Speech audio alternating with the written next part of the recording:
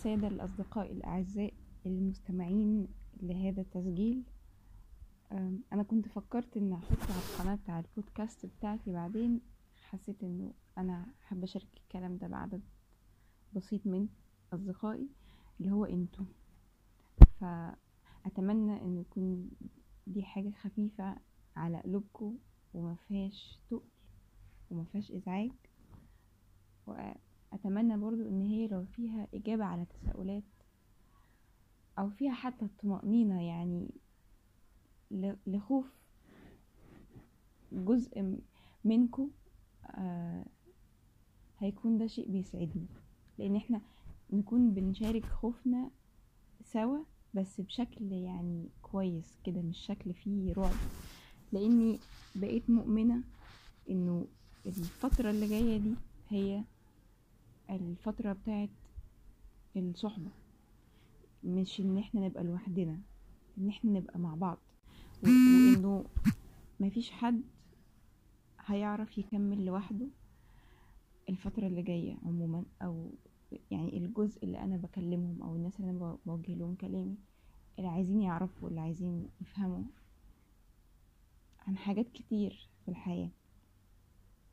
فانا كان عندي فكرة كده ظريفة جاتلي، ظريفة بالنسبة لي مبدئيا، عن الانبياء. كنت مبسوطة بيها قوي، وبالصحابة يعني ملهاش مغزى معين، بس انا حبيتها، يعني حبيت اني اتخيلهم شوية او اكون وسطهم.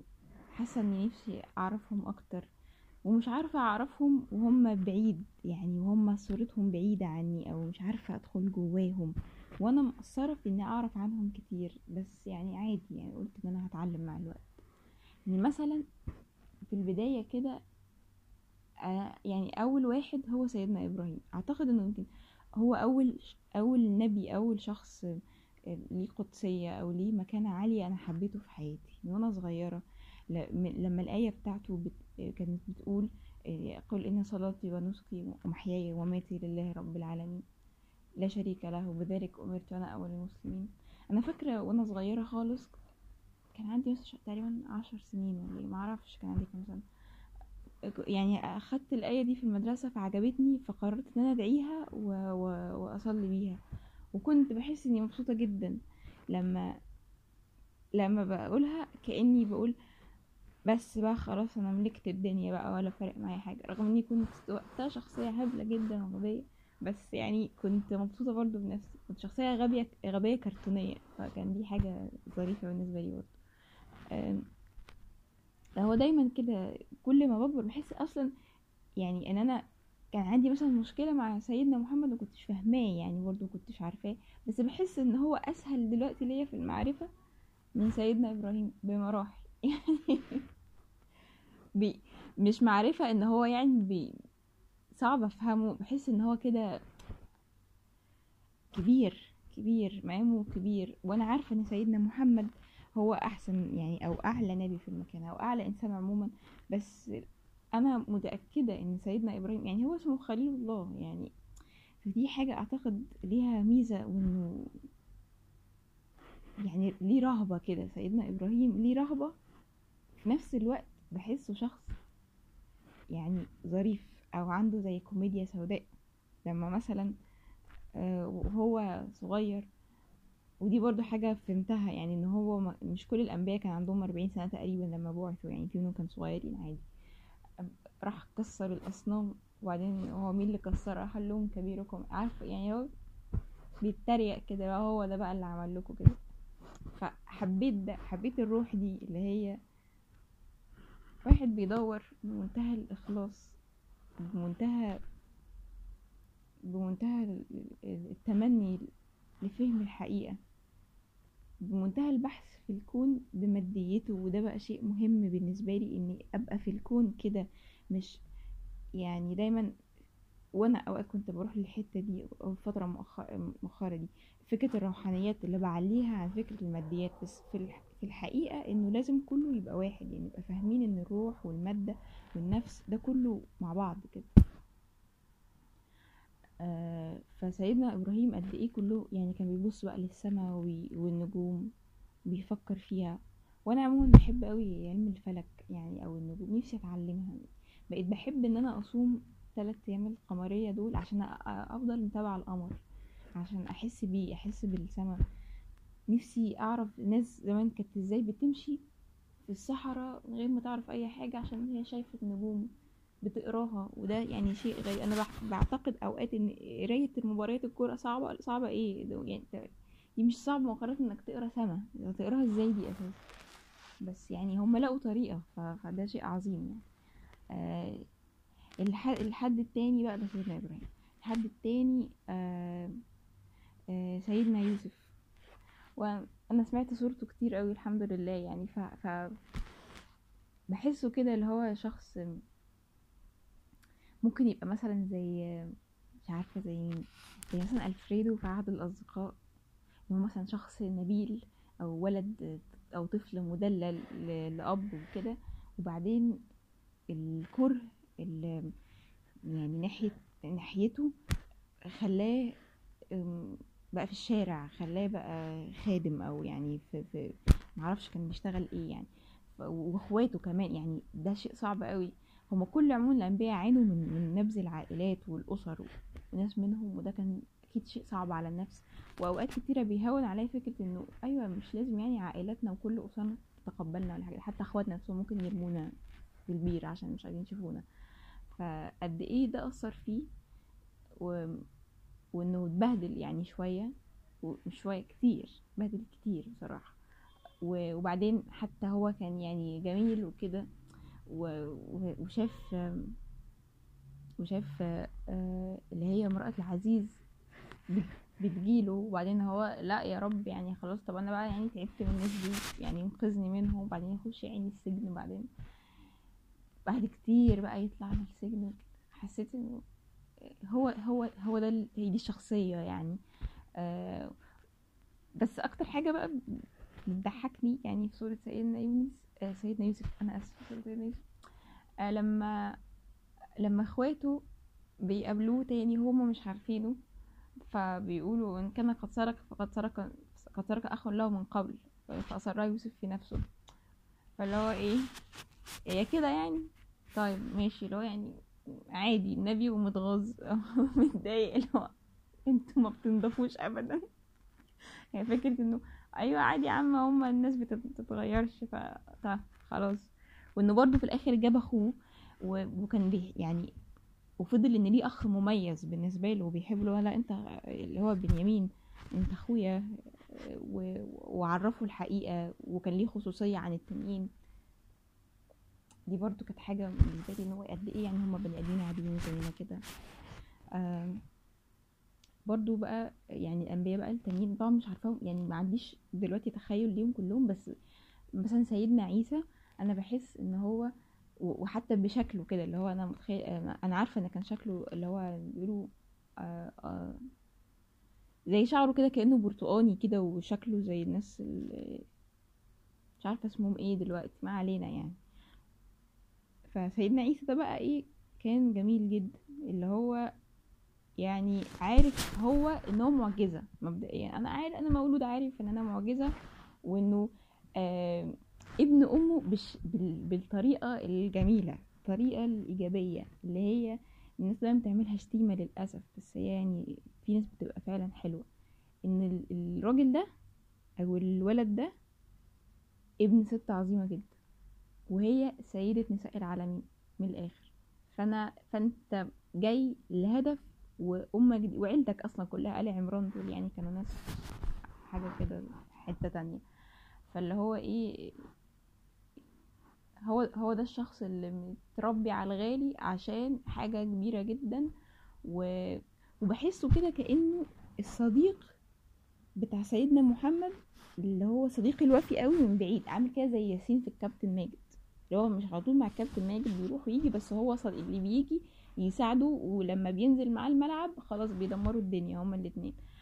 فبحس كان سيدنا عيسى اللي هو انا جاي عشان اقول لكم ان في واحد هيجي بعدي، هو هيبقى الخاتم خلاص.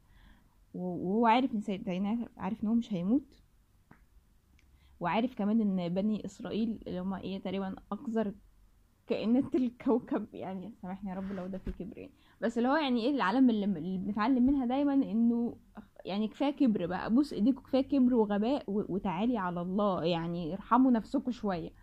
فاللي هو يعني بحس ان بني اسرائيل دول ربنا اداهم فرصه من اول الزمن لحد سيدنا عيسى، بعدين بقى اللي هو ايه جم تطاول اللي هو عايز خلاص يموتوه. شوفوا بقى ايه ده اخركم، وهيجي بقى سيدنا محمد وهو هيرفع للسماء، وفي الاخر هينزل علشان يكون من احد علامات الساعة يعني، ويكون ايه، يكون يعني عامل مؤثر ومهم. الانبياء التانيين كلهم توفوا، بس ما عدا سيدنا عيسى هو اللي هيكون ليه دور كبير في النهاية. وفي بقى كمان طبعا سيدنا موسى، انا بحبه جدا ويضحكني كتير جدا، عشان كنت بحس ان هو بقى الشخص الغضوب. هو كمان بقى هو ده من ايه من بني اسرائيل، اللي هو يعني الولد اللي كان هيتبهدل، او يعني كان من الناس اللي مضطهدين دايما ومعذبين. بحس هو كمان كان اسمر البشره، فطبعا الموضوع دلوقتي ريليتد قوي يعني لما بشوف الناس السمر قد ايه بيتعذبوا لما حد فيهم بيكبر. يعني مش عارفه ينفع اقول بس هقوله عادي قشطه. مثلا زي مثلا راشفورد كده في اخر حاجه حصل، ان واحد حس بمعاناه الناس، فلما كبر عايز يطلعهم من معاناتهم. فلو ايوه انا اتربيت مع فرعون الكلام ده كله، بس انا عايز قومي ادافع عنهم بقى، مش هيفضلوا طول عمرهم كده مضروبين بالجزمه، يعني عايز ادافع عنهم. وكمان يعني ربنا كلمه. فانا متهيالي ان احنا برضه مش بنفهم قوي قد ايه معجزه سيدنا موسى دي. طبعا في حاجه رائعه ان هو كمان كلمه في مصر، في سيناء، فده في حد ذاته حدث جلل يعني. بس فكره انه كان بيخاف، دي كانت بتديني يقين شويه وثبات في اني لما خاف ده شيء طبيعي. وانه كمان كان بتضحكني، يعني هو اول مره راح كلم ربنا الوحي، اللي هو اولا فكره ان ربنا بيكلمه كده ان هو اخلع عن عليك وادخل. سيدنا موسى بينفذ، هو سامع وبيعمل، بس مع ذلك لما شاف معجزات ربنا اللي هي القى العصايه فلقاها حيه فجري. وبعدين قال له طب يا رب لا، طب هات لي هارون اخويا، آه عشان انا ما زلت خايف برضو من فرعون، يعني هو خايف. وسبحان الله يعني سيدنا موسى بعد كده رب يعني بعد خوف كتير وقلق وكده، يجي في النهاية ان ربنا يعمل بيه معجزة اللي هي ما بعرفش اتخيلها، ان البحر انشق بيه هو مشي ما بينه. دي كانت حاجة يعني كبيرة قوي، خلتني حتى الآن لما بروح البحر الأحمر بخاف منه. رهبة، يعني رهبة تقديس، مش بقدس البحر بس، يعني هو ده اللي اتقسم نصين، فأنا مش قادرة استوعبها. يعني أي بحر تاني قشطة تمام، إنما ده بيحسسني إنه لأ، الموضوع كبير. أنا حتى لما بشوف السمك بتاع البحر الأحمر بقعد أقول هو أنت اللي كنت ماشي جنب سيدنا موسى بقى زمان كده وهو شايفك؟ دي حاجة تانية. سيدنا محمد بقى ده بقى جميل كده، ده بقى اللي هو كابتن ماجد بالنسبة لي، اللي هو كل حاجة حلوة في الدنيا. اوقات بحس ان هو حتى لما فيلم هاري بوتر لما كل الناس تقعد تقول له يورا ويزرد هاري يورا ويزرد، يعني كل الناس كانت مستنياك، كل الناس كانت عارفاك، وهو مش عارف طب وانا عملت ايه عشان ابقى انا الويزرد اللي الناس كلها مستنياه، وانا انت اللي قضيت على فولدمورت وكده. فاللي هو طب ازاي؟ وبعدين تكتشف او نكتشف كلنا يعني انه هو عملش حاجة، هو حب ام هاري ليه هو اللي انقذه من فولدمورت. وكان هو القوة يعني اللي احاطت بيه، وكانت حتى دي في النهاية برضه سبب انتصاره. فلو سيدنا محمد ده محبة خالص، هو يعني ما هو الا شوية حب بس، مش شوية حب، هو سيدنا محمد الحب نفسه. ومع ذلك يعني هو كان قوي، كان يعني الحب في صورته بقى العملية والدنيوية والأخروية لو ينفع أقول كده، أو والروحانية. كان كل ده في بني آدم. فأنا أعتقد إنه كان صعب إن حد يعرف أو يحب سيدنا محمد ويقبله ويفهم حتى تفسيرات أفعاله والسنة والدين، إلا لو فهم قد إيه الحب ده مش اللي هو عصافير بتزقزق في الجنة، لأ، موضوع كبير يعني، حاجات كتيرة متعلقة بالحب وقوته يعني. فسيدنا محمد هو ده، بس هو برضو الطريق الوحيد للوصول ليه أو لفهمه هو إن احنا نحبه، وإنه يكون فعلا فداك أبي وأمي. هي دي الحاجة الوحيدة اللي نقدر نعملها. في بقى يعني ناس تانيين اللي هم الصحابة،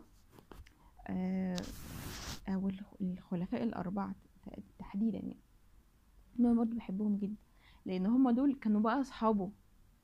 يعني لو احنا تخيلنا ان كل الأنبياء السابقين دول كانوا أعظم، طبعا مكانتهم أعلى من الصحابة، بس في النهاية النبي اللي هو أعظم واحد فيهم كلهم هيبقى دول بقى صحبته.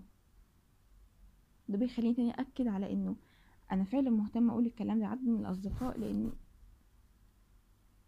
يعني مش عارفة أقول إيه. انتوا فاهمين اللي أنا بكلمهم دول، هم فاهمين أنا بقول إيه. فسيدنا أبو بكر أنا بحس بقى إن ده كأنه أبويا كده، يعني هو شخصية الأب الغني الثري الطيب جدا جدا، اللي عادي يعني ممكن يكون بيغلط ومش عارف في حاجات مش فاهمها قوي، مش عارفها، بس هو إنسان مخلص قوي قوي ووفي و... وعنده قدرة رهيبة على إن هو يدي من غير ما يستنى. فده خلاه هو الشريك للرسول في رحلته، وهو ده اللي ربنا خلى ليه آية اللي هي لا تحزن إن الله معنا. ما كان ممكن الرسول يقولها عادي يعني وما تتذكرش في القرآن، بس عشان هو الصديق الحقيقي. سيدنا أبو بكر ده الصديق بجد، كان لازم يتعمل له كده. كان هو كل حاجة جميلة. وحتى الحادثة الشهيرة لما حد تقريبا ساعة ما كان الرسول وتقريبا الصحابة كانوا هيروحوا يحجوا، وبعدين رجع ان هو مش هيحجوا، فكان في مناوشات كده او يعني كلام ما بينه وما بين الكفار اللي هم او سادة مكة. فسيدنا ابو بكر راح شتمهم شتيمة جامدة يعني، او قال لهم مش شتيمة، قال لهم يعني لفظ جامد. فاللي هو برضو يعني احنا احنا بنشوف الشخصيات دي، الناس اللي هي وقورة وجامدة وكل حاجة، بس يوم حتى ما يشتموا محدش هيقول لهم وقتها ان انتوا ناس وحشة او انتوا ناس بذيئة اللسان، لان احنا عارفين هو وقتها ده وصف عموما، وان دي بقى دي كلمات بتتقلكوا عشان انتوا يعني فوقتوا الحد بصراحة، والناس ما عندهاش دم اللي بيشتمهم طبعا يعني. فانا بحبه قوي بهذا الشكل، وده تخيلي ليه. سيدنا عمر بقى ده اللي هو يعني حد جميل خالص، اللي عنده يعني عقدة ذنب يعني، مش اقصد ان هو شخصي، اقصد يعني عنده حالة من الاحساس بالذنب الشديد تجاه ان هو كان شخصي قوي، او يعني هو شايف نفسه شخصي جدا قبل الاسلام. كان نفسه يعوض ده بشتى الطرق بعد الاسلام، وعشان هو قلبه رقيق وجميل خالص، كان عاطفته كده غلباه يعني طول الوقت. بس مع ذلك ما كانش عنده رحمة في الحق يعني، لا بالعكس عنده رحمة يعني، ما كانش فاروق يعني، كان فاروق. انا مش هقدر اني ما اقولش الحق تاني عشان انا ضللت كتير. فانا برضه بفهم شخصيته دي ومش بزعل منها، بستغرب اوقات او دلوقتي يعني تحديدا لما حد بيتكلم عن الصحابة، بس بفهم لان كنت بفكر كده برضه، انه ده شوف عمر كان بيعمل كذا وابو بكر ما هو المشكله ان احنا بنعملهم ان هم مش بني ادمين. هي دي المشكله، بنعملهم ان هم مش بني ادمين. عايزينهم يبقوا ملائكة مجنحة نازلة من السماء، وده مش حاصل، احنا بشر، فاحنا بنتعلم يعني من ده. ف... سيدنا عمر على قد قسوته، حتى لو ليه يعني غلطاتهم وكده، فانا بقيت متقبله ده، متقبله ان هم ليهم غلطات وليهم حاجات ما كانتش موفقين فيها، عادي يعني. بس بحب افهم شخصياته. سيدنا عثمان ده كان اكتر حد يعني مش بيجي في بالي كتير بصراحه من الصحابه، بس انا برضو بحس ان هو الشخص اللي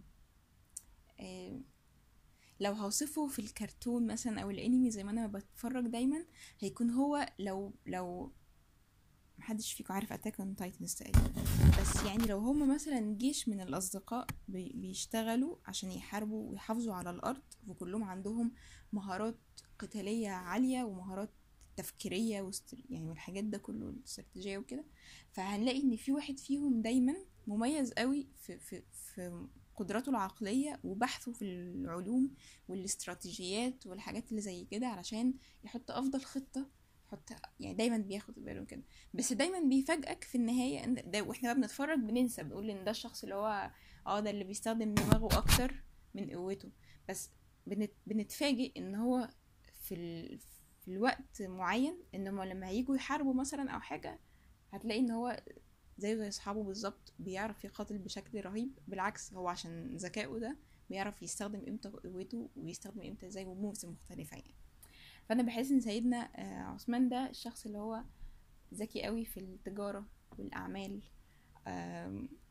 وكان ثري، بس هو برضو في نفس الوقت ما كانش فارق معاه الفلوس، يعني اللي هو أنا لما هآمن بحاجة أنا هسيب كل ده عادي جدا، ولما هروح المدينة وههاجر هقول لهم بس قولوا لي أنا ممكن أروح أشتغل، قولوا لي أنا عارف أنا هظبط أموري إزاي.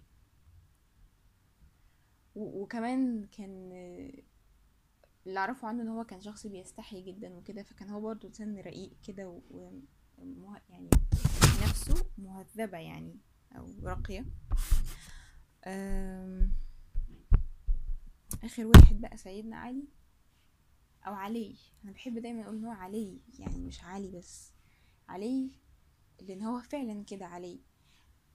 عن حاجات كتير علي، ان هو عن صغائر، عن انه يتكلم بدون حكمة، عن انه يعني هو انا مش عارفه اقول توصيف ليه، هو توصيفه باين قوي في حياتنا الناس كتير، ان هو ابن عم الرسول والصغير واللي بيتعلم منه، فهو ليه صديق ومعلم وقريبه هو احسن حد في الدنيا من الاخر. فازاي متخيلين ان علي مش هيبقى علي اللي احنا عارفينه، اللي عنده البلاغة والحكمة، اللي عنده حسن الخطاب، اللي بيعرف يقول الكلمة بميزان، اللي عنده شجاعة غير عادية وقوة كمان في القتال والحرب والكلام ده كله. هو علي، عايزين اكتر من كده. هو ابو سيدنا الحسن والحسين، وزوج السيدة فاطمة اللي هي بنت الرسول. ف يمكن مش واصل لي دلوقتي الشعور بآل البيت اللي خرجوا بقى من نسل سيدنا علي كمان، بس انا بحبه بصورته اللي وصلها لي دلوقتي، اللي هو شخص الصامت، اللي بحس دايما ان في عينيه فيها ذكاء،